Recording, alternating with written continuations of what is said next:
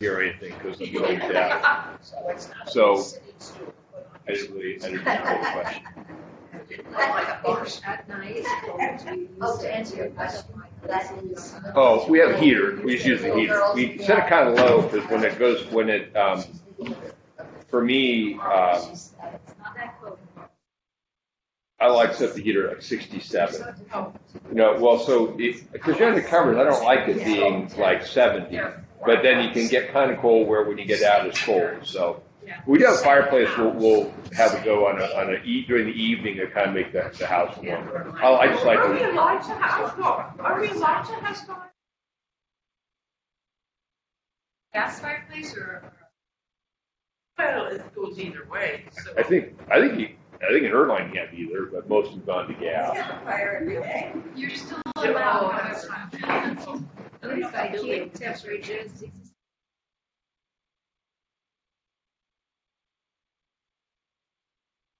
If you get a good, like hot belly stove or wood burning stove, it can really heat your house. Those are really nice. But they take a lot of work, and they're made to have people around, and you have to feed it. It's nice if you're hanging out around it, but you don't want to. Central heating isn't advantageous when you're. Let's see here.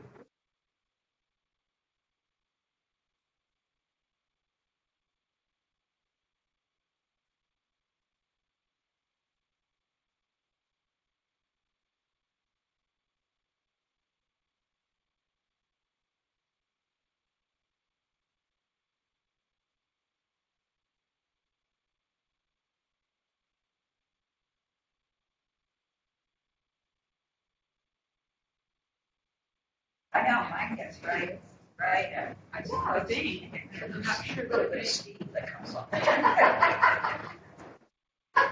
they're wet, they got a little cloud over the if they're wet, yes. That was the sweetest thing.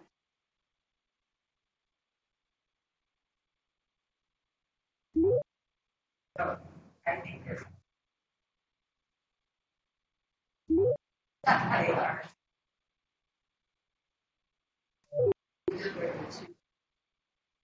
She's she's 8.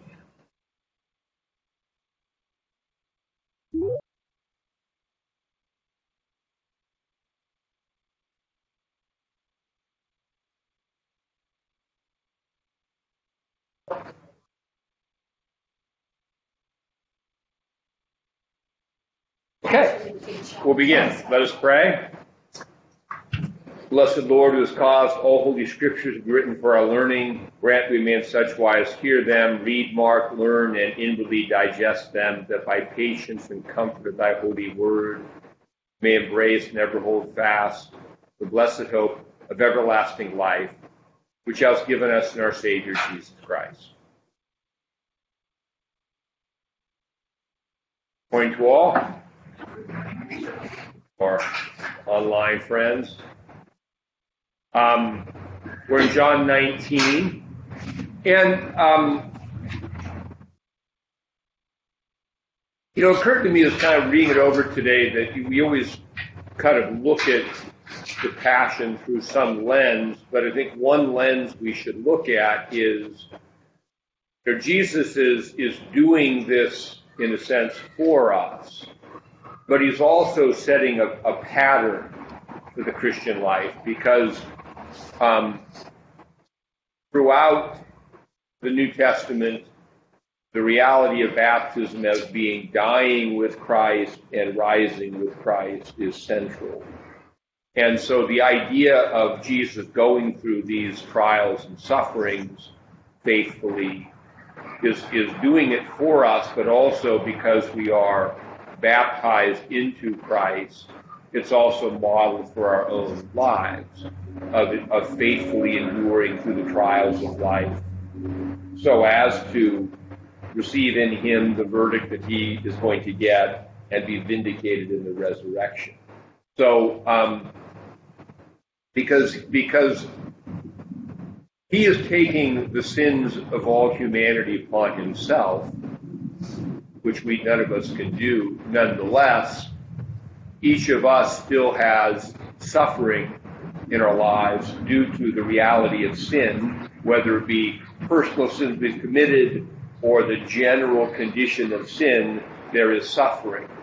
And when we bear that in Christ, Jesus is doing it for us, but he's also a model for us to follow in terms of faithful suffering. It's a little hard to suffer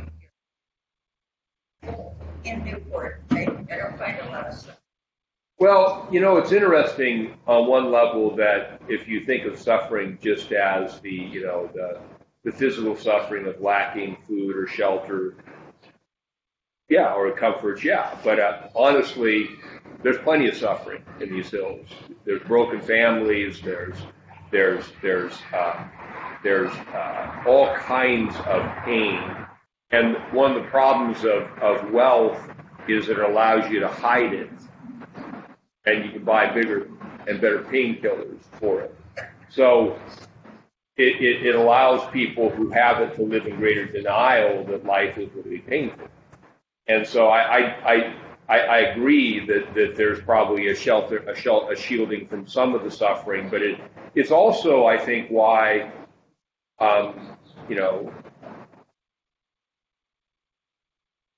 people who can buffer their need for God with things are less aware of it.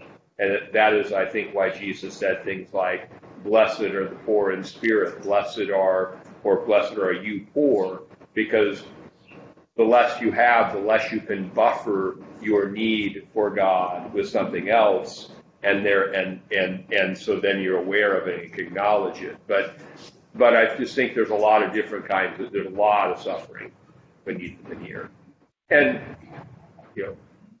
but you and I have talked for a long time, and you know that. Well, I do know that.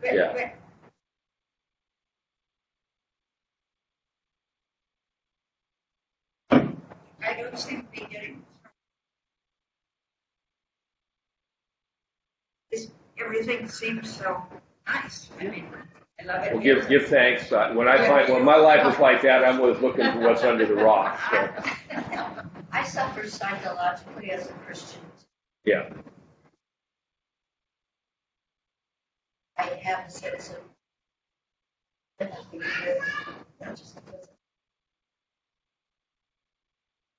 Yes. So I think we can identify and understand that he's doing this for us, and it gives us a narrative in which we can do it with him in a new way. And maybe the biggest idea of sharing the cross is that it transforms the pain of death into the pain of birth. And this is what accounts for the joy of this that we're supposed to have in the Christian life in the face of suffering. Because, as St. Paul says, this momentary light affliction is working for us a far more exceeding and eternal weight of glory.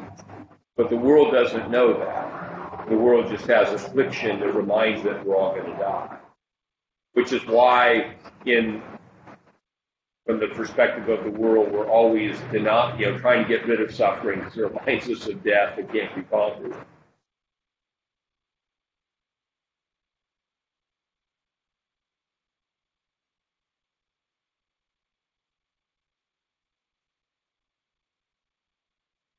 learning about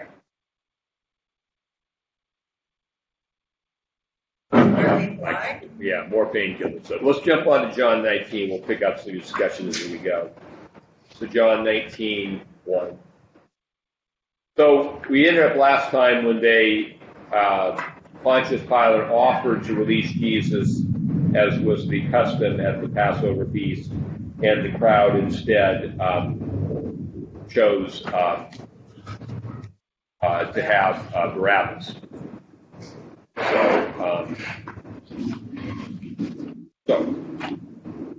So Pilate took Jesus and scourged him, which is always a thing in terms of Pilate saying Jesus is innocent and supporting him. It's like, okay, Yeah, it's not exactly a firm stance, because scourging was a bloody and painful thing. It was not, you put your hands on that wall and get whipped in the back about once, but this is several times. So, He just turned over.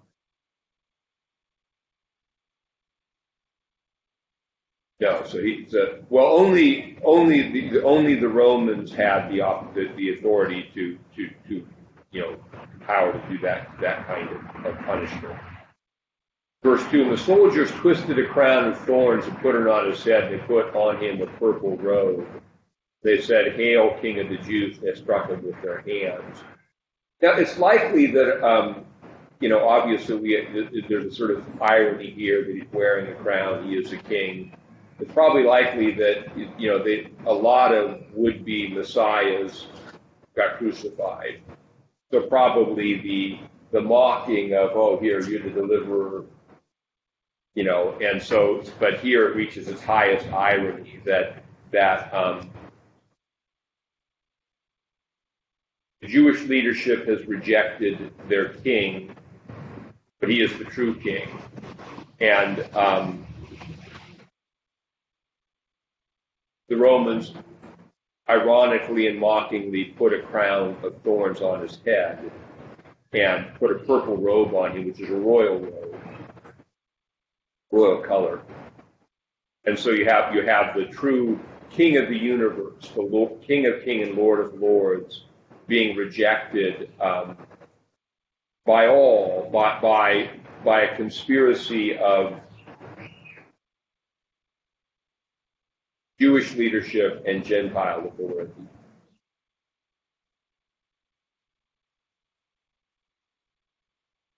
And again, for me, for those who have any interest in Revelation, I believe this is the backdrop for the image of what's called the whore of Babylon in Revelation chapter 18, who sits on the back of the beast. There's this conspiracy, and it does, that's its true nature is an unfaithful woman using pagan power to reject their true king and keep the status and comfort they have in that alliance. The Hail King of the Jews, they struck him with their hands. So it's, the Gospels, there are, articles written like a Doctor at Calvary where it chronicles just how brutal this beating was. The Gospels never focus on that because they don't really mean to have us be, oh, look how much suffering. And there really are, when you come to like our Good Friday liturgy, actually juxtaposes these two sort of, they're not conflicting, they're just aspects of the crucifixion. And so I would say that the one that enters into the suffering the most is to him Stabat Mater. At the cross, her station keeping, stood the mournful mother weeping, which you saw her dying Lord. And so we're mourning over this beating and this thing that's happening. So there's a mournfulness. The other side of it, which is more what John emphasizes, is the king who is suffering and dying is ruling at the same time. So he's triumphant here. This is happening to him, but he does not at any point in this narrative surrender his sovereign control of everything. He's submitting to it for our sake. And so this is why he still retains his authority and still, even from the cross, makes judgments and sentences. So we'll cover that as we go. Verse 4, Pilate then went out again and said, "Behold, I'm bringing him out to you, that you may know that I find no fault in him." Then Jesus came out wearing the crown of thorns and the purple robe, and Pilate said, "Behold the man." Now there's a lot of deeper meaning in that, because behold the man, Greek would be sort of the anthropos, and Hebrew would be Adam. Behold, and in a sense, the first man, Adam, who sinned, and in whom all sinned. Now we have the man, the new man, Christ, who will die for that sin. And so, and ironically, to die for that sin requires this wholesale rejection. Literally, nobody's with him in it. He's going to, what he's going to do as the man who does for Israel and humanity what the first man failed to do. And he will atone then for the sin of the first man. Therefore, when the chief priests and officers saw him, they cried out, saying, "Crucify him, crucify him." So crowd psychology is always interesting. We know that Jesus was popular in Jerusalem, but you had some subtle shift. And this could happen too, someone who's the most popular guy, and then he disappoints in some way, and opinion shifts, and all of a sudden, so it's probably the leaders who are, feeding, fomenting this kind of attitude that the crowd then jumps on to. Yes. Question here, though. So far, they've talked about and the Romans. Now we get that in the Gospels.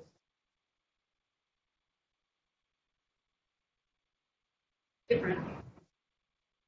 Yeah, that's I think that's a very interesting point. It would fit with John's, throughout his gospel, the pejorative use of the Jews, which is not like all, but is the Jewish leadership. So I think John is probably, that may be a purposeful way to focus responsibility right where it is, and it's not just a mass uprising. It's these people did this.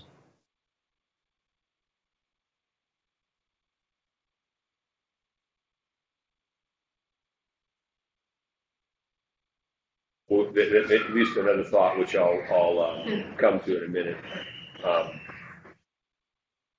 Their chief priest officers saw him. They say, "Crucify him, crucify him."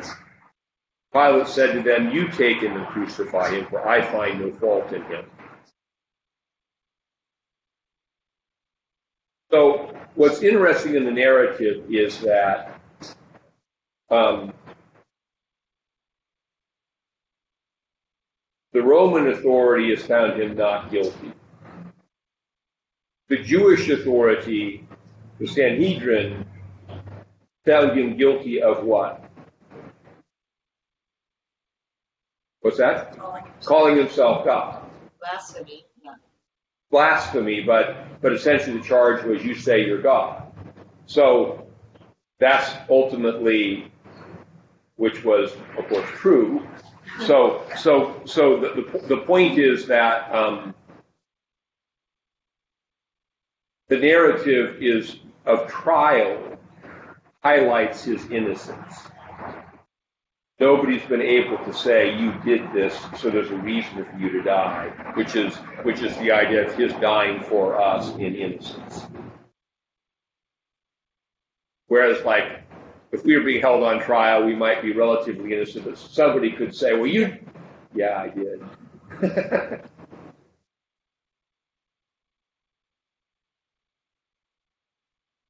Verse 7, the Jews answered him, "We have a law, and according to our law, he ought to die because he made himself the Son of God."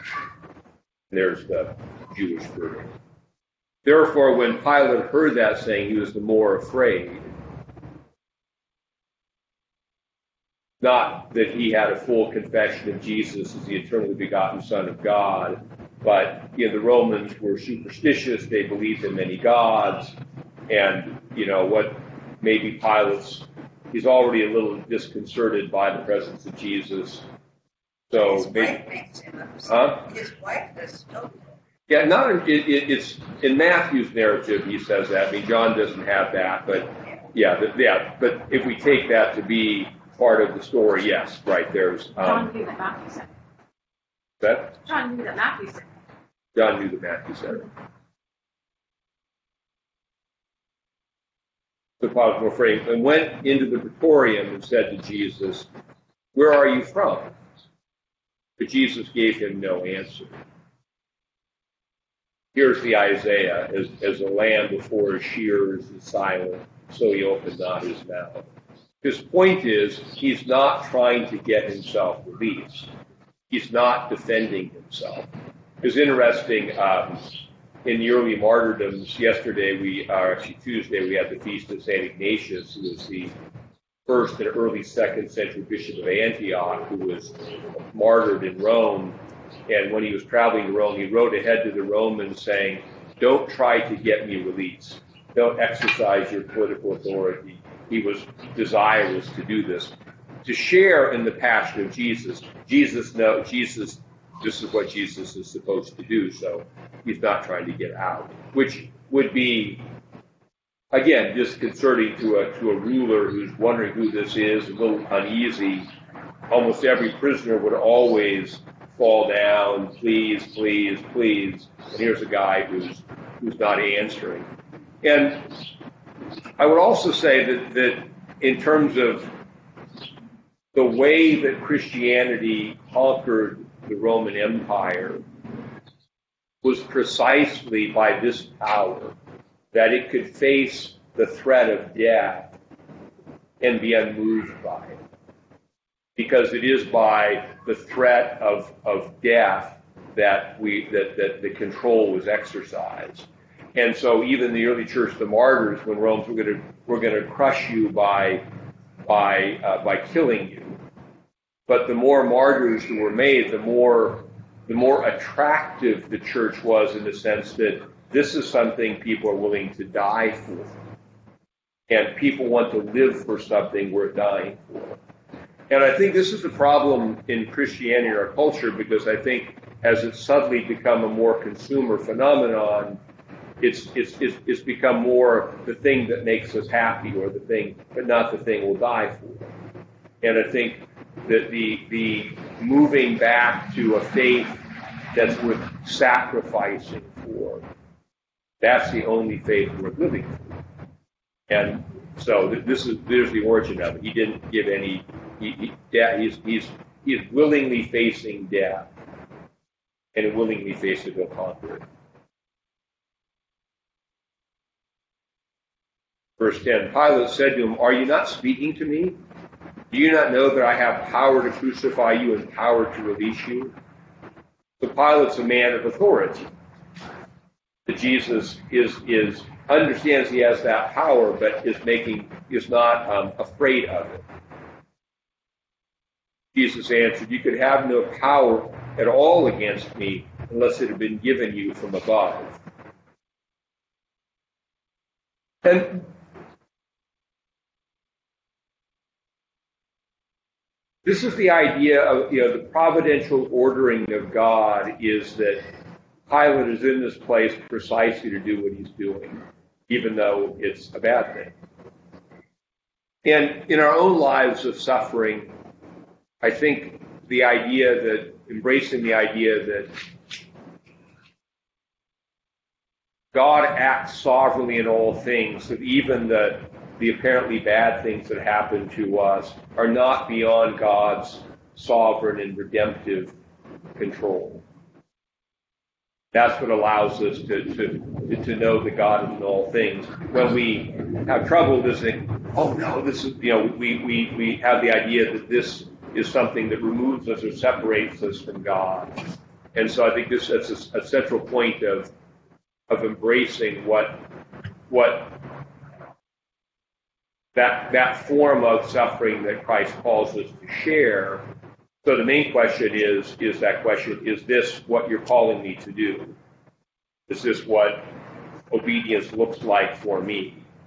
There's another kind of suffering where we do the wrong thing and hurt and get. So Peter says this in his first epistle, let none of you suffer as a thief or a blasphemer. He has a list of things, because you could suffer just because you did something wrong. But if we are trying to be faithful and a certain amount of suffering comes upon us, that's where God works in the midst of our lives to do it. And his sovereign control exists in the midst of suffering. So you couldn't have this authority unless it was given to you. And he says, therefore, the one who delivered me to you has the greater sin.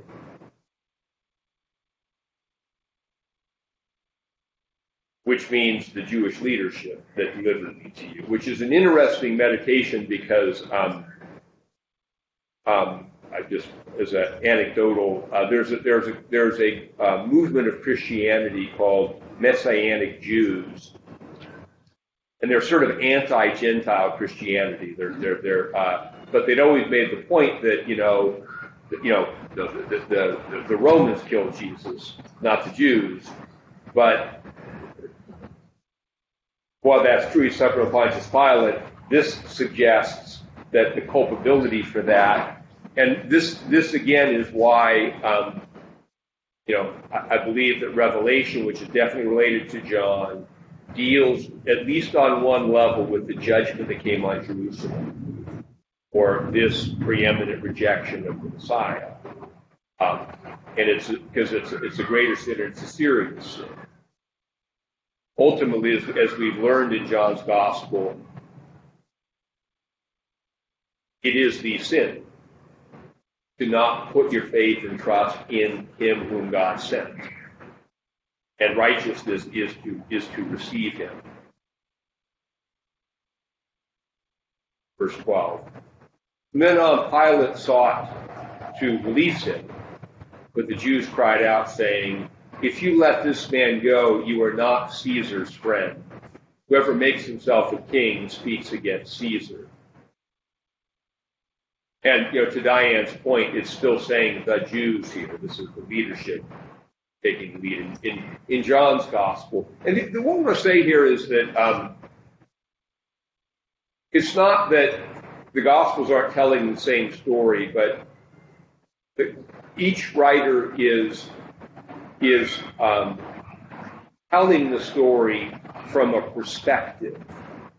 And we'll best understand that unique aspect and angle if we stay within that perspective.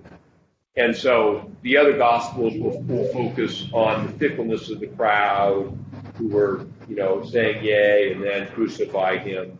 John is, I think, really focusing it on the culpability of the Jewish leadership. And so they are saying, and the hypocrisy here is whoever makes himself a king speaks against Caesar. They were not at all opposed to a king who would speak against Caesar. They presented Caesar. So it's completely, political statement. We want you to condemn him, so because that's where Pilate would get in trouble would be if somebody fomented a revolution. Caesar heard there was a problem in the province of Judea. Pilate's done. One thing you got to do is you got to keep the peace. So that's the threat. They didn't really care if someone calling himself God. That's great as long as you pay your taxes. Shut up.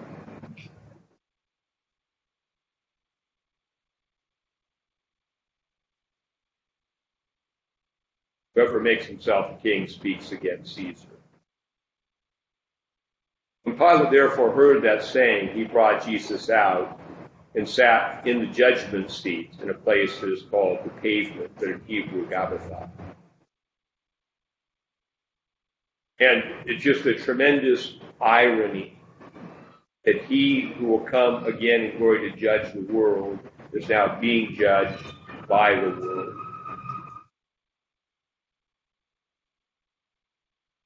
And I think it's an ongoing judgment by the world on Jesus, that the world does not like the way he's saving the world.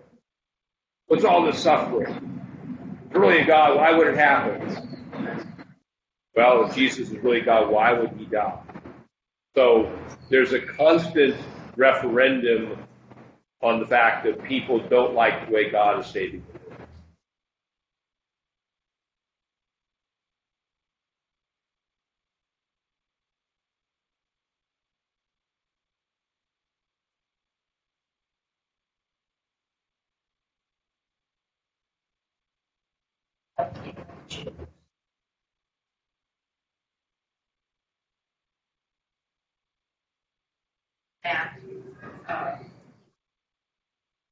So the verse 3, Hail King of the Jews, are the Roman soldiers who've beaten him up. That's not the people. Those are Roman soldiers who've taken him from Pilate, scourged him, dressed him up.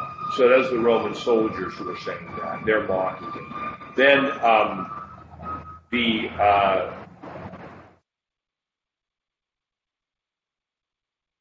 These are kind of cowards, though. I mean, they want him dead, but they don't want to kill him. They want somebody else to do it. and they would be happy if he would be king if he'd do it their way.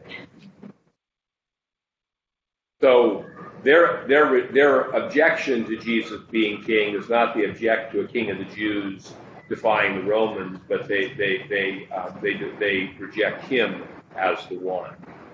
But the point, Judith, to be clear about this, that the reason the Romans would kill someone, would execute someone judiciously, is they are revolutionary, claiming to be a king, claiming to have greater authority than Rome, and they don't put up with that stuff. Jews were fine with that, although they're being disingenuous here. The Jews put him to death because he claimed to be the Son of God, and that was blasphemy in their eyes, because even though he was, but that's, so there are two different interests. The Jewish leadership especially are sentencing because he claims to be the Son of God, claims to be someone they need to bow to. But the Romans are killing him because he claims to be a king, and he's dangerous politically. And the compromise of the Jewish leadership is they really had no problem with a Messiah being political. They just reject Jesus. So they want the Romans to do this.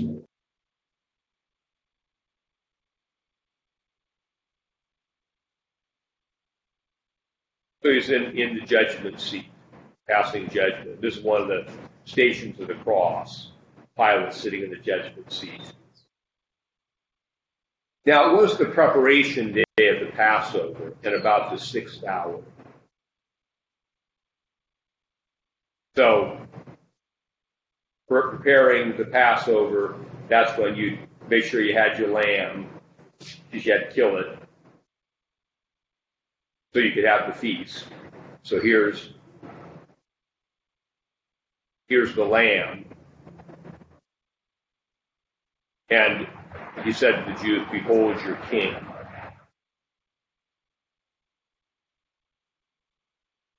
But they cried out, away with him, crucify him. Pilate said to them, "Shall I crucify your king?" Chief priests answered, "We have no king but Caesar," which was... Now, the chief priest is interesting, because though sometimes we group, the Jews together here, if we were to be in the first century, the Jews are composed of probably, 4 to 7 or 8 subgroups. The priests would have had different interests, some crossover, but different interests than, say, the Pharisees. The priests operated in the temple, had a place of privilege that allowed them the status and authority.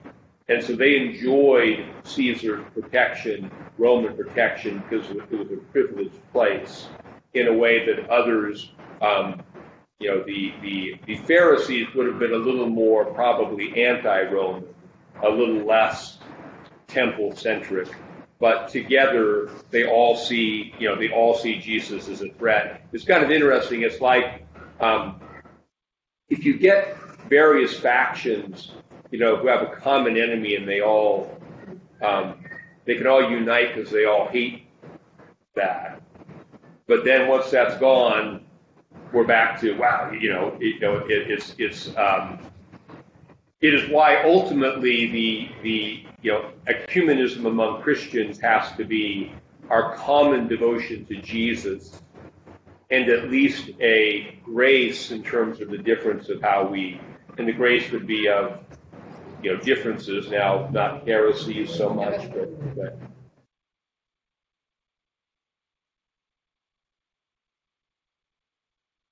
we have no king but Caesar. Bishop? Yes. And don't the Jews or the Hebrews, didn't they often refer to Adonai, King of the universe? You hear that a lot when you're with Jewish people. They call.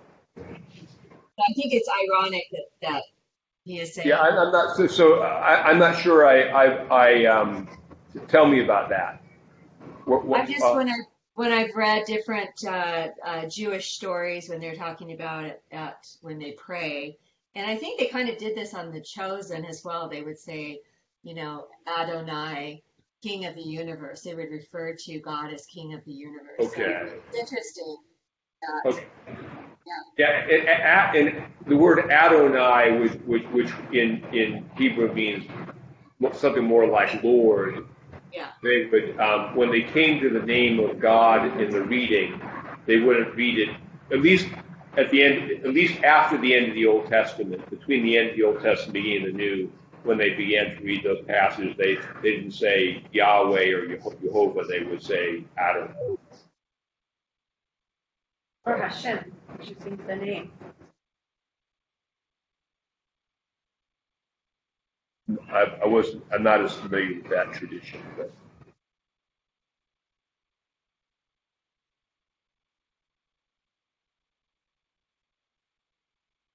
but when I think the tradition in the synagogue was you're reading the Torah scroll, you come to the name of God, you don't say the unspeakable name of God, Yahweh, you say Adonai.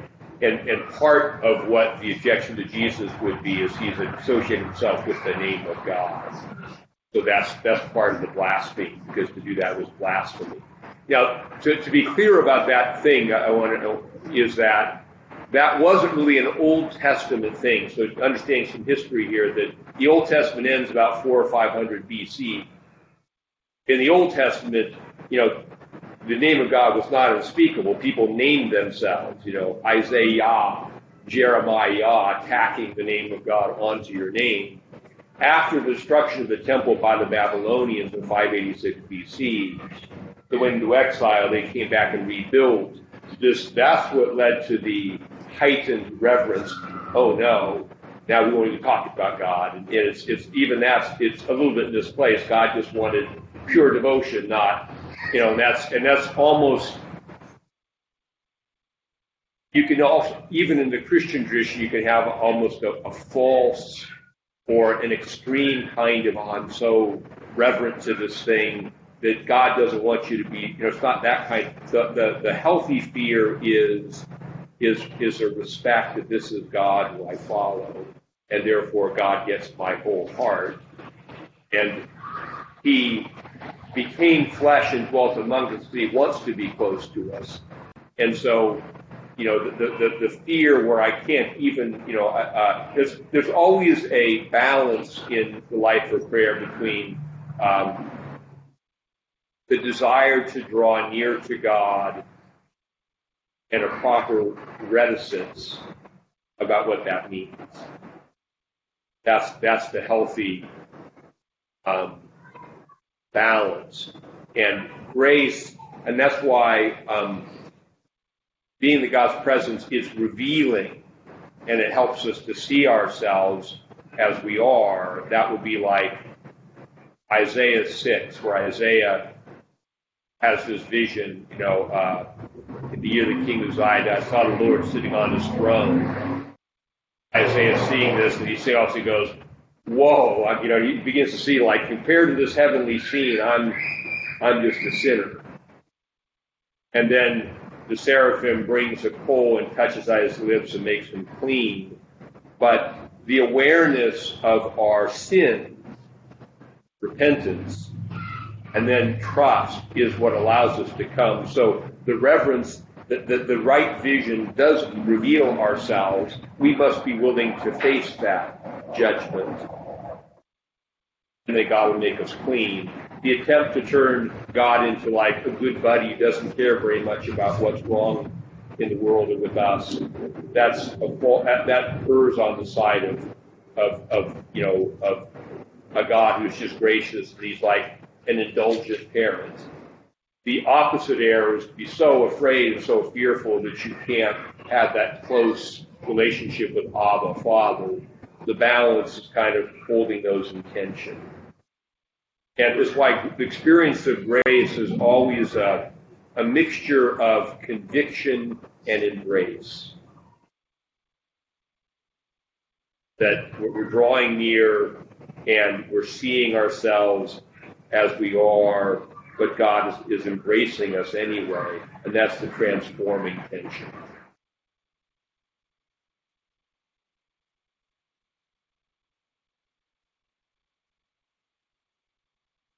So, verse 16, then he delivered him to be crucified, so they took Jesus and led him away.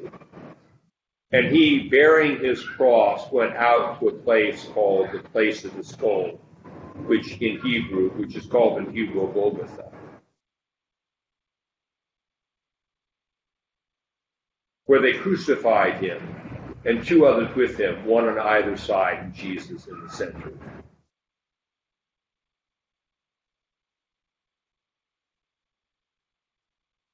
Now Pilate wrote a title and put it on the cross.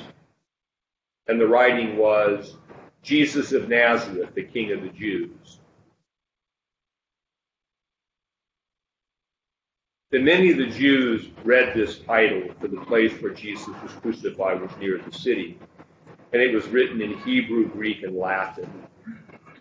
For John, this may have been, usually the multiplicity of languages would have been for the Romans, I want you all to see why we're crucifying this person. So you be warned, be very afraid, because we'll do this to you.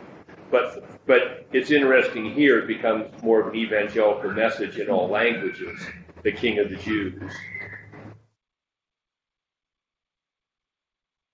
Therefore, the chief priests of the Jews said to Pilate, do not write the King of the Jews, but he said, I am King of the Jews. Pilate answered, what I've written, I've written.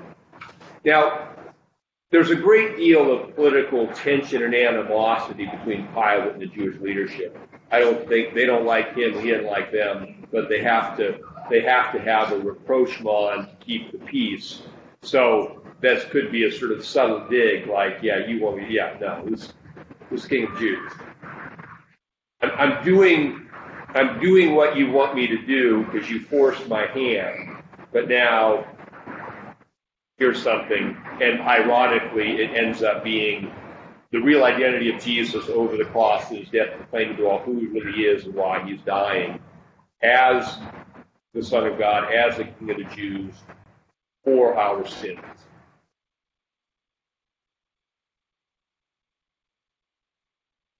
Verse 23. Then the soldiers, when they had crucified Jesus, took his garments and made 4 parts, to each soldier a part, and also the tunic. So this is, the cloth had some value. Not like today where used T-shirts or whatever, a dime a dozen. And also because the tunic was purple, which would have been a valuable fabric.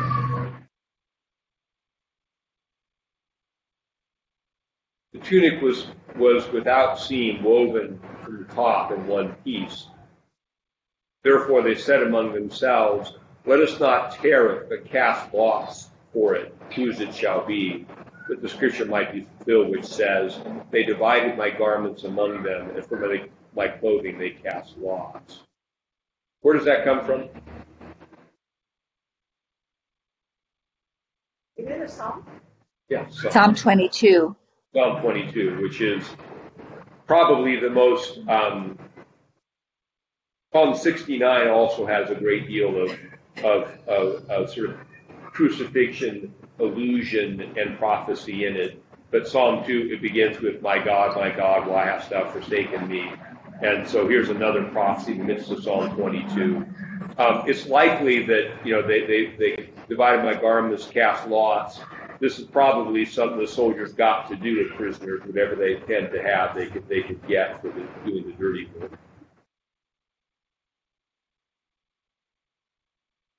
Therefore, the soldiers did these things.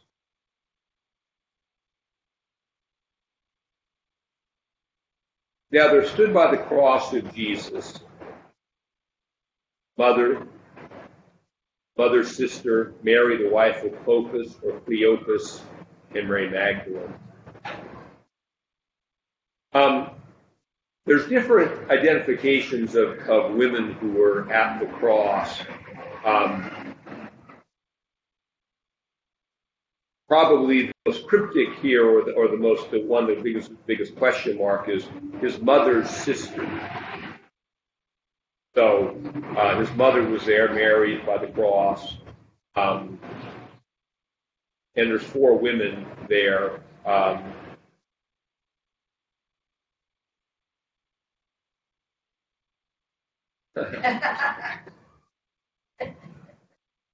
read that there was Mary and 3 parents, besides the one who's married to supposedly the mother of Saint. Well, so if we're looking at his mother's sister, if you parallel this with the other counts, you could associate with Solomon, who's see by connecting the dots, the mother of James and John, the sons of Zebedee, she was the wife of Zebedee. So it could be Solomon. We don't know that. It would be the assumption that his mother's sister relates to the name put next to Mary in another gospel, which isn't for certain. It could be that certain names are mentioned because of the writer who knew them or the audience he's sending them to, not mentioning people who wouldn't mean anything to his audience.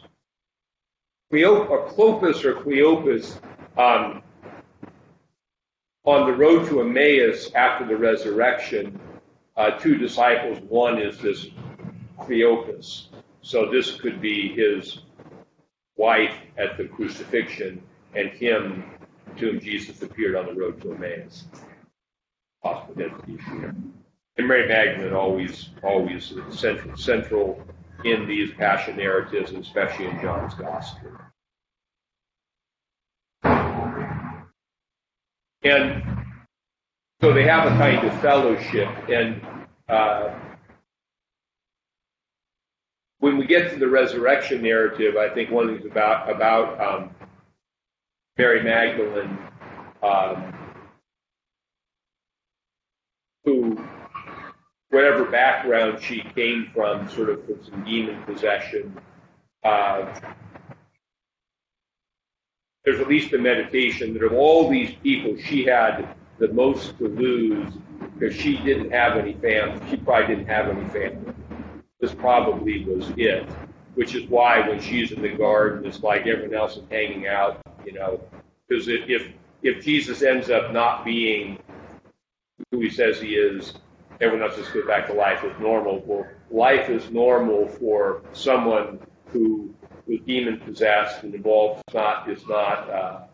So it's a meditation of why this would have been a particularly sad for her, of course, for a mother too. It was interesting too. We have Mary at the cross, and we talked about Good Friday. We sing Stabat Mater at the cross, the station keepers with the mournful mother weeping where they hung the dying Lord. But yesterday was the Feast of the Purification, which is celebrated in church today, and at the Purification, when Jesus is presented in the temple, Simeon shows up and prophesies, a sword shall pierce through your own soul also, which is kind of a fulfillment here now in the crucifixion.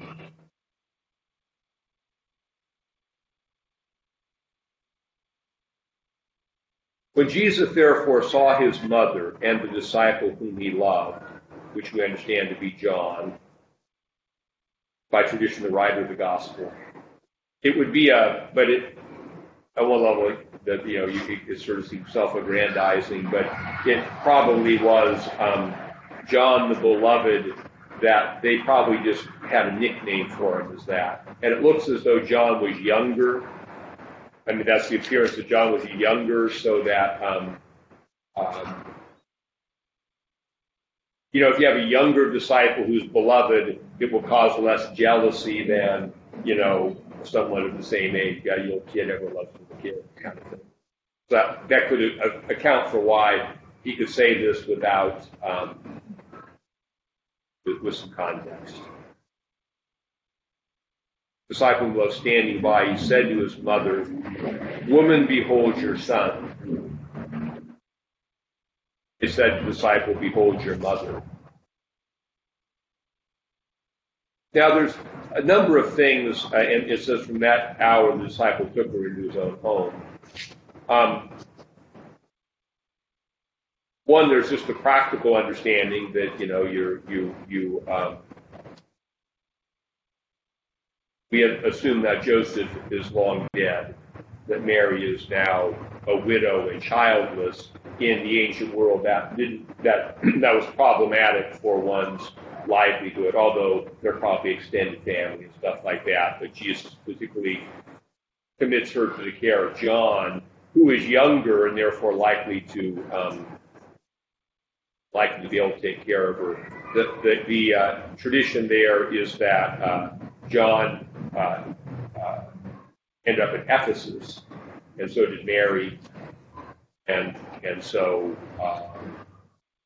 the larger point about this, I think, application-wise, is that the crucifixion, death, resurrection of our Lord reconfigured family. It's very clear from the New Testament that the family of God in Christ, of the Spirit, means more than blood family. And a higher allegiance comes to this than to your natural family. This is played out in the early church, where most of those who followed Jesus in families that didn't follow him were shunned and cut off from the community. So to follow Jesus was to be rejected by your family. But even now, and there's a balance here. It doesn't mean if your family is not a believing family, it doesn't mean you're nasty and disobedient. It just means that in terms of ultimate allegiance, it is Christ. And every other responsibility, whether it be son, daughter, husband, wife, is understood in the light of the kingdom. And sometimes this gets turned around in a culture where the family is seen as the thing that the kingdom is then used to bolster, and that's not. It is the kingdom is preeminent, and this is throughout the New Testament. Everything has its meaning in reference to the kingdom. So a child will honor a parent because God desires to honor authority. But there'll be limits in terms of that, because if it means there's some kind of evil or disobedience involved in that, then there must be disobedience. So there's always a higher, and Jesus made this point in other places in the gospel when he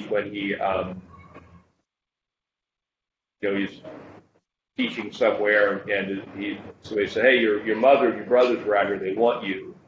And he said, "Who is my mother, my brother, and my sisters? Whoever hears the word of God and does it."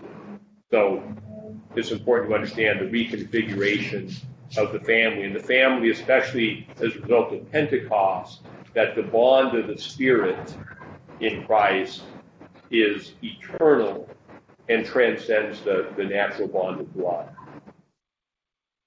is what the New Testament teaches.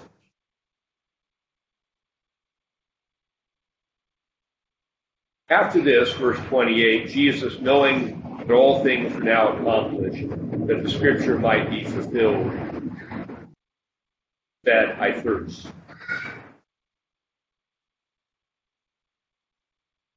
Psalm 22:15, a cross-reference there. Now, a vessel of sour wine was sitting there, and they filled the sponge with sour wine, put it on a hyssop, and put it to his mouth. So when Jesus had received the sour wine, he said, it is finished. This is related to the word, it's a form of the word telos. It has been completed. And it, in a larger sense, it means Jesus has completed the work of the Old Covenant. All that was necessary to fulfill the Torah that God gave to Moses on Mount Sinai has now been completed by the Son of God in his life and death. It is, I should note, as you've talked about in sermons, this is the 6th day. 6 days you shall labor and do all your work, but you rest on the Sabbath. So Jesus is following that in his own covenant fulfillment, that same chronology. And that's the sort of horizon of Holy Week, working Palm Sunday through Good Friday, finishing the work, and then resting on the Sabbath. And bowing his head, he gave up his spirit. And the important thing about that, a couple things to note about Jesus being in charge. He, on the cross, woman, behold your son, son, behold your... He's ruling from the cross. And here, when he dies, he gave up his spirit. Nobody took it from him. This is a willing offering of his life.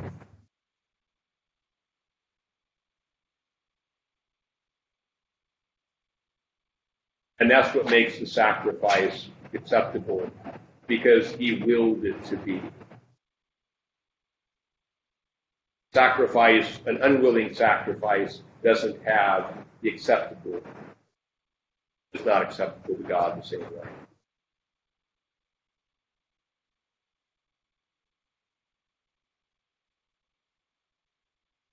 For which?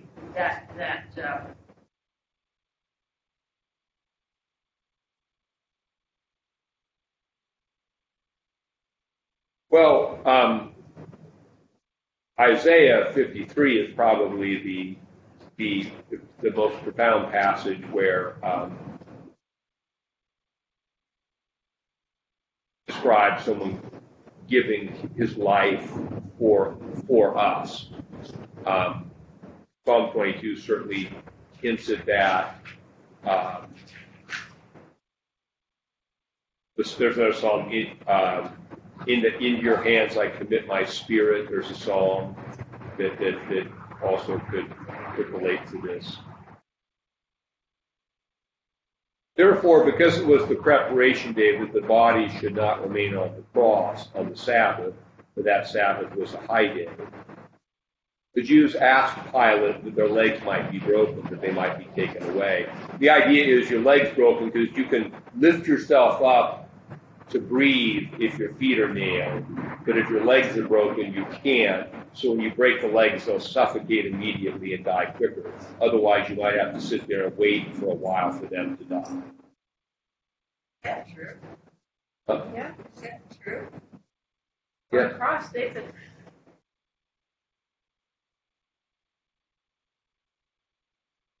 And the legs of the oh, they have to lift up, breathe. They're Because you hanging. can't get air in your lungs because you're hunched over like this. You have to lift yourself up, which means pushing up on your legs. Right now, if they break their legs, they can't breathe. Suffocate quicker.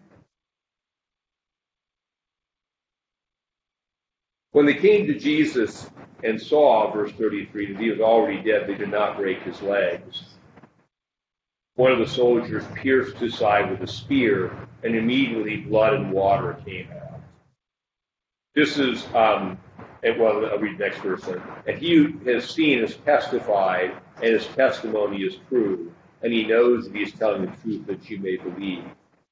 In 1 John, there's a passage we read during Easter about this is who came by water and blood, not by water only, but by water and blood.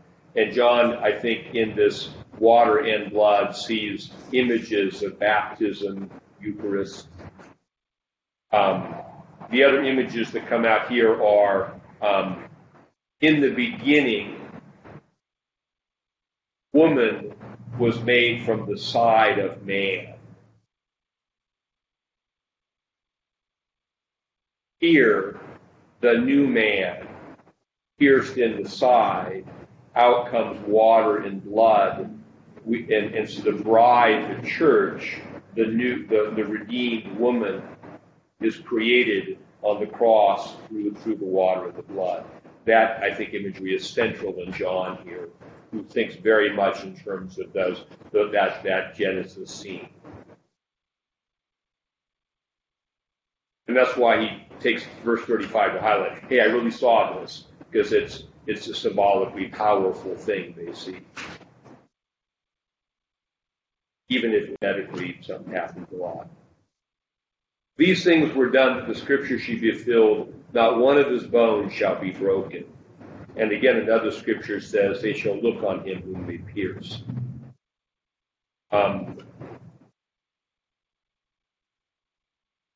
Look on him whom we pierce is Zechariah chapter 12, verse 10.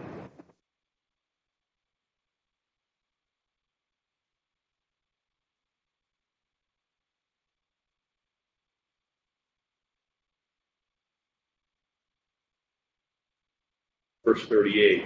After this, Joseph bar Matthias, being a disciple of Jesus, but secretly for fear of the Jews, because he was one of the Sanhedrin too. So it lets us know that there was a majority opinion among the Sanhedrin, the Jews, not each and every one of those who was among us. Another will be Nicodemus, who we'll get this to in a second. I went along with it. Being a disciple of Jesus, but secretly for fear of the Jews, asked Pilate that he might take away the body of Jesus. Pilate gave him permission. So he came and took the body of Jesus. He probably, as a Jewish leader, had access to the Roman authority so he had influence in that way. Also, we saw earlier that probably when they went into the court of the high priest, John was able to get in. It seems like John is kind of a guy who knows guys, so he probably had inside intelligence about Joseph and Nicodemus. So he came and took the body of Jesus. Nicodemus, who at first came to Jesus by night, back in John 2, also came bringing a mixture of myrrh and aloes, about 100 pounds, to embalm the body for death. When they took the body of Jesus, bound it in strips of linen with its spices, as is the custom of the Jews to bury.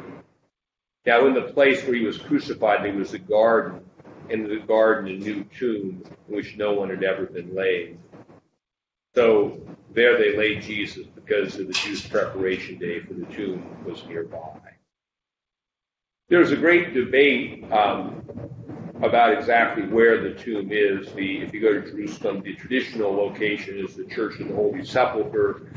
Then there was the idea that somebody found a garden tomb that became kind of the evangelical shrine for pilgrimage in Jerusalem. And now there's some ideas that he was crucified outside the walls, but there's a case for the sepulchre still being the place because the walls were moved. So a whole bunch of stuff to read about that if you want to know exactly where he is. It's always fun. It's interesting to look at, but the point is he really did die and was really buried. And it's when people want to avoid the point, they argue about something like, where was it? There we are. Jesus finishes his work and rests on the Sabbath. And they're all leaving him in the tomb because, according to the Jews, after sundown on Friday, which is the beginning of the Sabbath would go from sundown Friday until sunrise Sunday morning. You couldn't work, and to bury someone was work. So this is what you had to do. And so you put spices to keep the bodies not smelling too bad. So when you went back, you could do your work.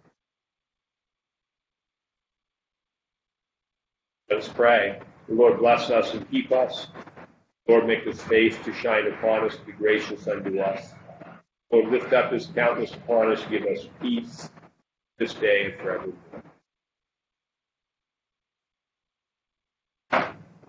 Good to be with you all. Rhonda, Tom, Christine, Nancy, Elizabeth, Ed, Mimi.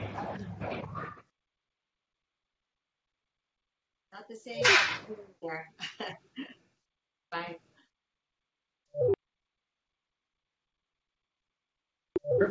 What are these little stars about? They usually highlight some kind of prophecy. So this is saying that's highlighted prophecy, and that's where it is. Zechariah 12:10. So this is something with prophecy, so Exodus and Numbers. You can go look those verses up and see something about it. Got it. Thanks. That's nice.